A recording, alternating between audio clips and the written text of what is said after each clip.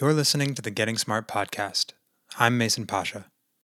In honor of National Poetry Month, the Getting Smart team recently hosted an event called As Always, a Poem, where we take a look at why all of our events start with a poem, why poetry is such an important medium to our team, and how we would approach thinking about and teaching poetry differently. This episode of the podcast is a recording of that event. We read some of our favorite poems as well as some original poetry and got some input from our audience on why poetry resonates with them. We know that poetry can be a scary word, but we really hope that living the questions, becoming comfortable with the unknown, and finding solace in quiet moments is on the rise. I really hope you enjoy this episode and find resonance in at least a couple of the poems that we share. We highly recommend you buy the collections of these amazing poets as well if you feel compelled to. You can find links to that in the show notes. And now, as always, a poem.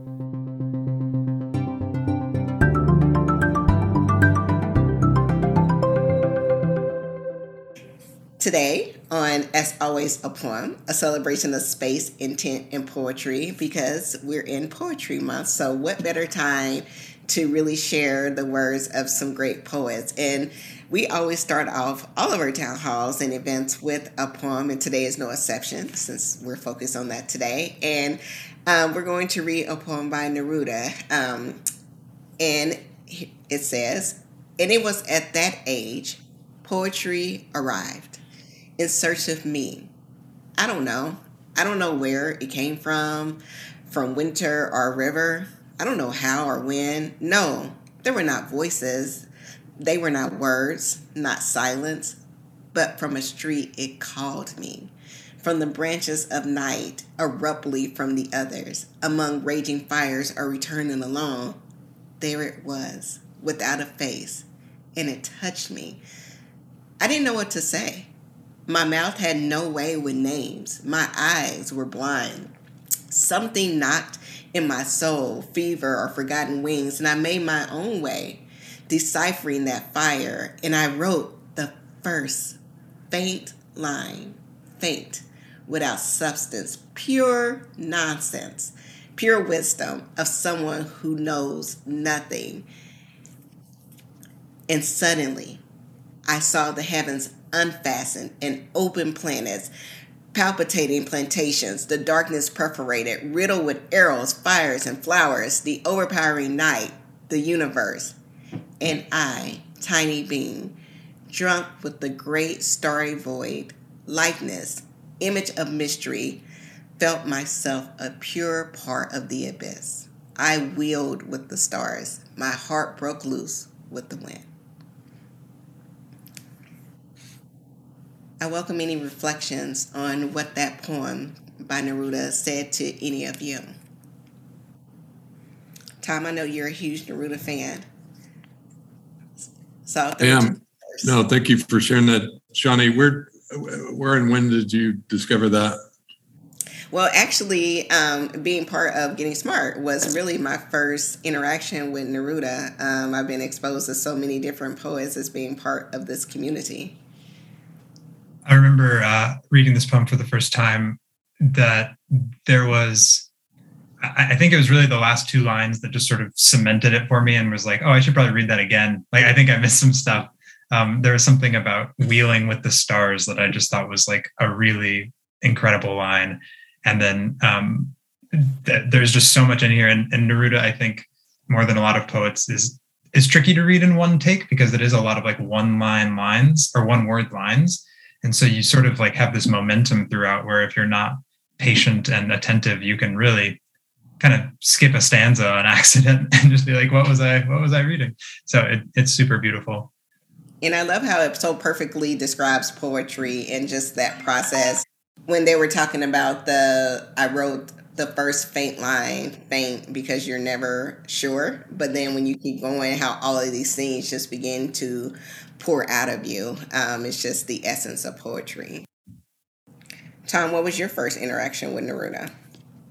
I think I discovered Neruda as a new public school superintendent. Trying hard to make sense of the world when not much in my workday made sense, and reading traditional prose didn't really speak to me. I think Neruda was one of the people that taught me that poetry is really about attending and remembering, about paying close attention and then connecting that to your memories. And I love how this poem goes back and forth between attending, being in the moment, and carefully noticing, and then connecting that to broader themes. So I thought it was a beautiful way to open, Shani. Yeah. Getting Smart is a pretty special place because we do start off all of our sessions with a poem, which is very different than other entities. I can honestly say that I had never experienced it until I came here, and I don't know if others on the call or on the event have, but I'm curious, where did that come from? Like, why do we open with poems? Why is that so crucial? Shani, when I became a public school superintendent, I guess I discovered that I wasn't part of a learning organization, open and committed to learning with each other. Mm-hmm. And I made a decision really early on to start every meeting that we had with learning together. And that often included a poem because it's a remarkable way to go deep fast. Mm-hmm. To just open up space to sort of stop time and invite reflection. And so for me, it was really about introducing into an education system moments of learning and growing together. Yeah, poetry is such an invitational art form. And Mason, so often people feel like they can't really break down what the poem is really saying. How can people feel connected to poetry if they feel a little uneasy about like just diving in and sharing their thoughts? Yeah, that's a great question. I want to add one thing to what Tom was talking about. But before I answer that one, I think there's a neuroscience guy who has a podcast named Andrew Huberman, and he recently was talking about sort of like how to set up a workspace for kind of optimization. And he was referring to the scientific study called the cathedral effect, which basically has to do with this scientific study that proved that people are more prone to having creative ideas if they're in a space with a higher ceiling, which is just a pretty interesting, like, learning space commentary. But also, I think in some ways, starting an event with a poem is kind of like creating like a virtual cathedral, right? Like you're sort of starting with this kind of heightened space where people are willing to go to further reaches to talk about things that may feel unattainable. And so I think that's kind of a fun parallel image to throw into the mix. But Shani, to answer your question, I think in a lot of ways, poetry has done this to itself a little bit. Like it did get to a place where it was super inaccessible and it was kind of for the elite. And it has kind of been re-seized almost in the same way as like a folk song, where it has become more the language of the people. And so some of it is breaking down that expectation where if you open a poem, it is like this nut to crack, where really it's, in my mind, it's more about spending time with something, slowing down for something, and really experiencing a poem, which typically involves reading it a couple times, maybe reading it out loud, maybe reading it to a small group. But I think that one of the coolest parts about poetry, and it's sort of like in the words of Mary Oliver, famous poet, is sort of about being astonished and just kind of continuing to lean into astonishment where it happens both in the poem, on the page, and kind of off the page in your daily life. So it's as much a medium and expression as it is sort of a lifestyle in some ways. Is kind of how I've always thought about it. Yeah. Ken, what astonishes you about poetry? I was still reflecting on this poem and your comment about the faint line and how it's kind of a metaphor for the creation of poetry. But then I thought it was a broader metaphor about the whole creative process. Because at the beginning of this poem, you don't know where inspiration is going to come from for your creativity. And you may feel, like you don't know anything, and there's lots of self-doubt. And then you take the smallest step, and then, you get these, so it's like, interacting with poetry, and great poetry is like really engaging emotionally, and the creation process of anything, you start to feel like a flood. You feel connected to something larger than yourself, and it's like the perfect storm of your skills and the people you're with and the universe. Thank you for sharing that. It's when you sing, you kind of don't know where you're going to show up. It just kind of makes me think of my own poetry journey, which, as most people, probably felt very academic at first, because kind of your first interactions, for most kids anyway, it's like where the sidewalk ends, and then it obviously, or it should, grow from there. But then you go to English class, and it's just, you're kind of very breaking it down, like the iambic pentameters and all those different things, where you kind of don't really feel the passion and the love and really feel connected to the words. But then as you read more and study more, at least for myself, and then you start writing, then you kind of start to appreciate, or at least I did, that love for poetry. Tom, your connection to poetry kind of came early. You talked about your life as superintendent and why learning together was important, but you also have a different connection to poetry through your impetus for teaching with fire at heart. Can you talk to us more about your introduction? Shortly after becoming a school superintendent, I began, I bought an old bookshelf, and I began collecting poetry that really spoke to human development, and the act of love that teaching is. And over the years built a big collection, to my wife's dismay, several very large bookshelves that specialized in the magic of learning and the art and pathos of teaching.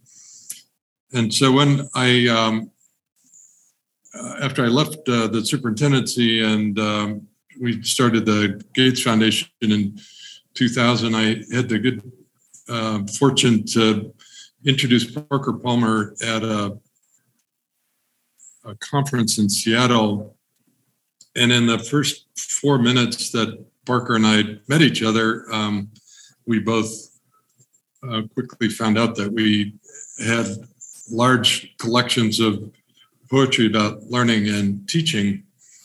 And I said, Parker, we should publish a volume of our favorite poems about education. And he said, I have a better idea. Let's invite teachers and teacher leaders to submit not only their poems, but stories about their poems. And that led to Teaching with Fire, this amazing 2003 collection. I think it was the best-selling poetry book of 2003. And it's just full of wonderful poems and gripping stories from educators about sort of why and how poetry helps them get through their day and continue to make their contribution. Yeah, no, that's really great. Why is it important to bring into, why is poetry important for teachers to bring it into their classrooms, into their work? Yeah, that's a great question. Julie, do you have an answer to that one? I actually do have an answer to that one.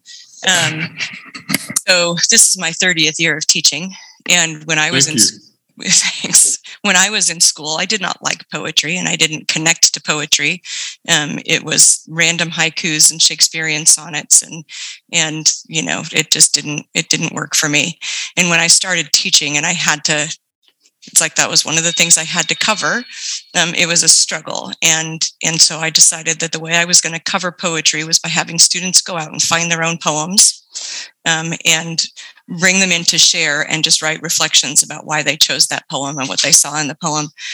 And through that, I was introduced to some really neat poems and different ways of understanding a poem that I would have gotten on my own. And then suddenly there was this organization in Santa Fe, New Mexico called Poets in the Schools that offered to bring poets into my classroom. And I got to be the student and sit down with my students and have some amazing page poets and spoken word poets run us all through a lesson. And students who hadn't ever interacted anything in the class before were suddenly the stars of the class. Students who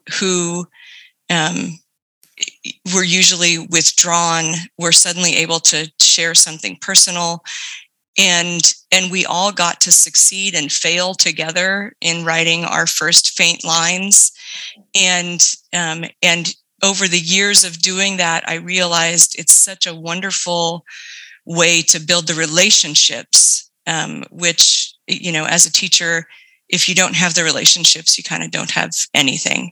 And so just sharing poems that we like or poems that are funny and trying to explore different ways of creative writing where you don't have to worry if it's a complex sentence or, if you've used a dangling participle. Thank you, Julie. Nancy, do you have an answer to that? Why poetry in the classroom?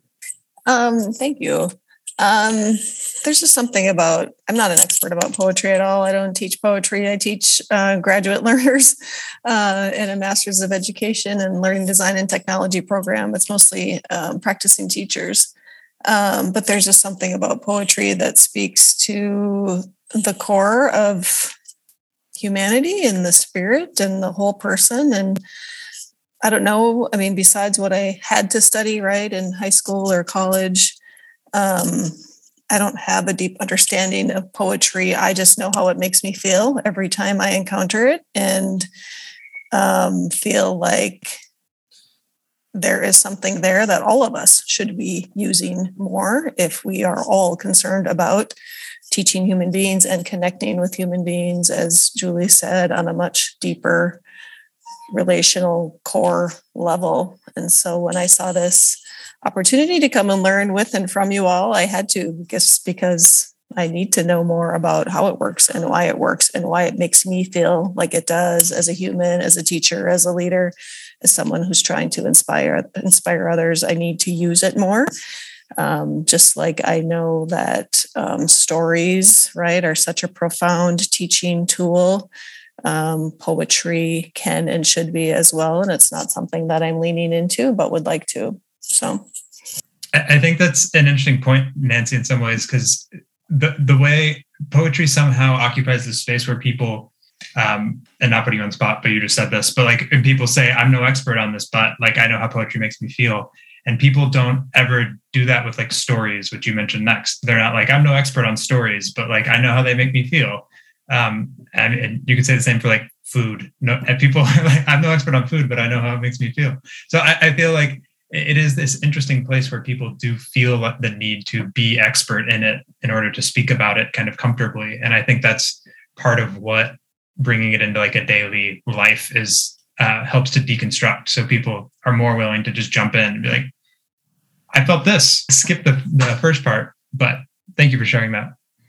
Johnny, I'd love to share a poem from Bill Stafford, if I could. Yeah, I was about to ask you to read your favorite poem from the collection, so please do.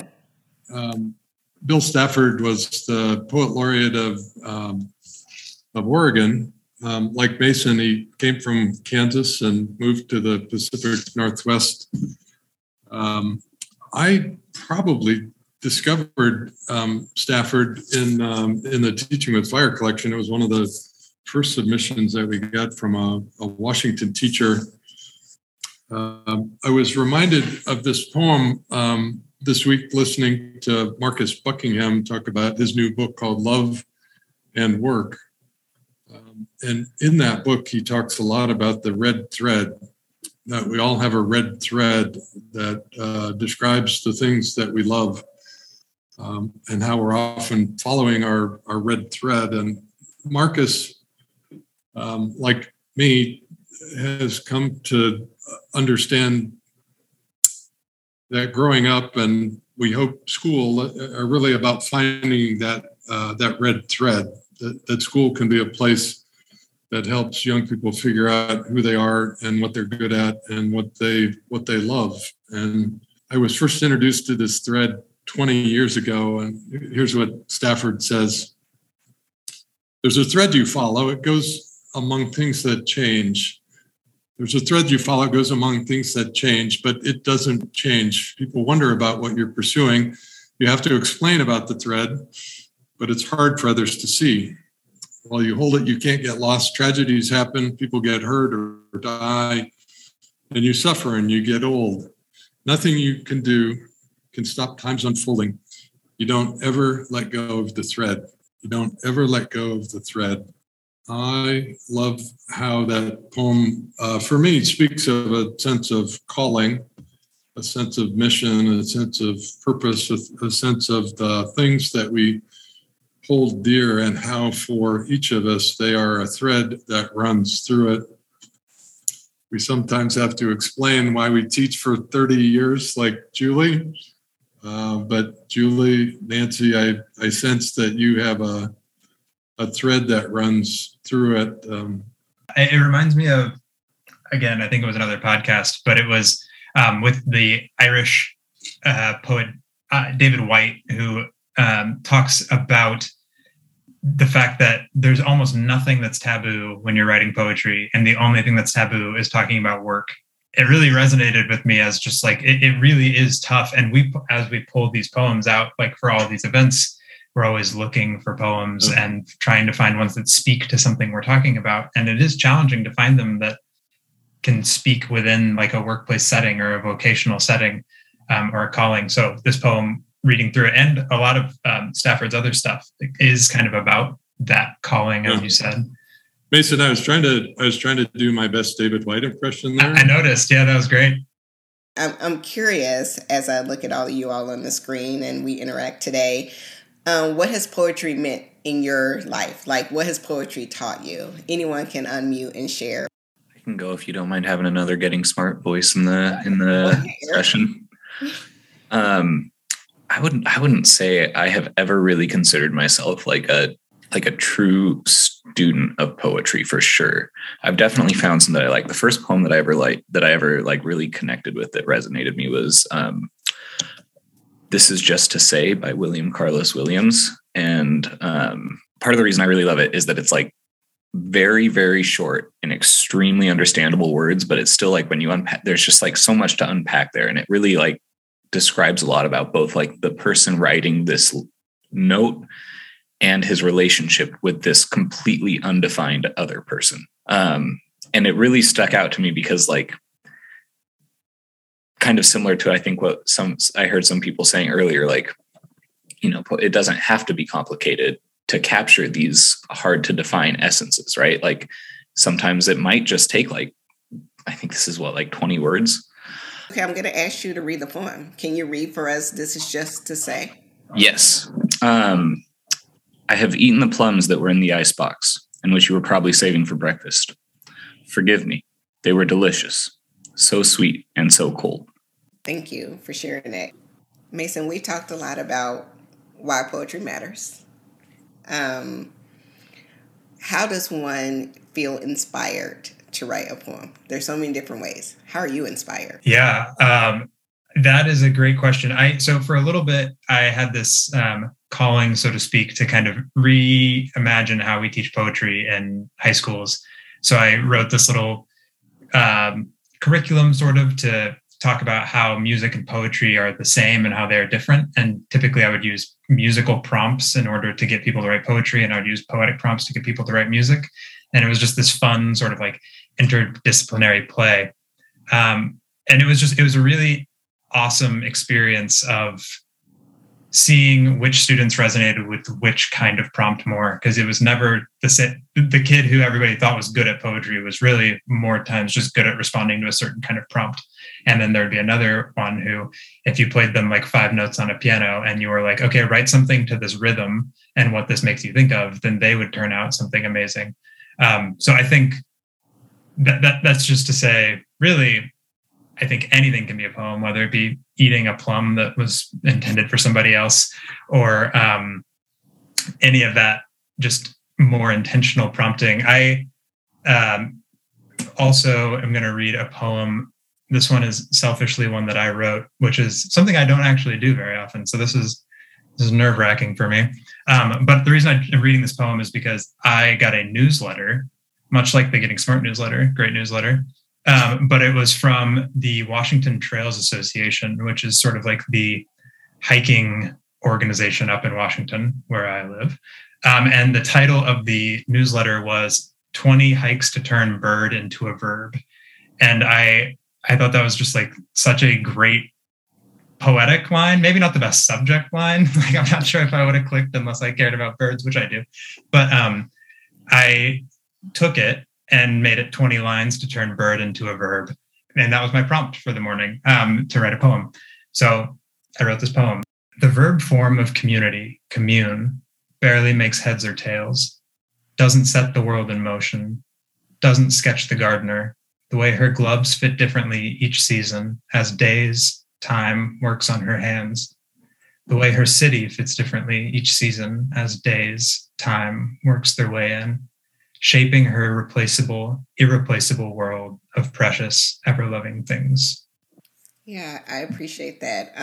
Before we close out today, just a reminder that if you do want to join us and just talk poetry every Monday, please feel free to do that. We read a poem, we talk about the poem, we read the poem again.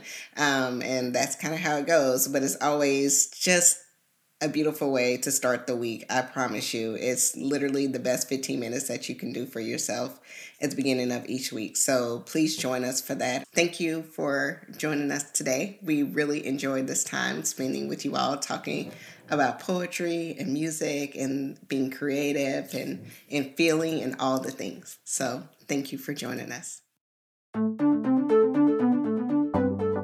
Thanks for tuning in to the Getting Smart podcast today. We want this podcast to be actionable, insightful, and a great way to learn about what's next in learning. In order to stay on the cutting edge, we need people in the field to tell us what they're hearing, what they're wanting, and what they're needing to learn more about. Got a topic or a guest in mind? Send your recommendations to me, Mason at gettingsmart.com. And if you like what you're hearing, don't forget to leave a review in Apple Podcasts or subscribe wherever you listen. Feel free to share the podcast on social media using the hashtag GSPodcasts. Thanks so much.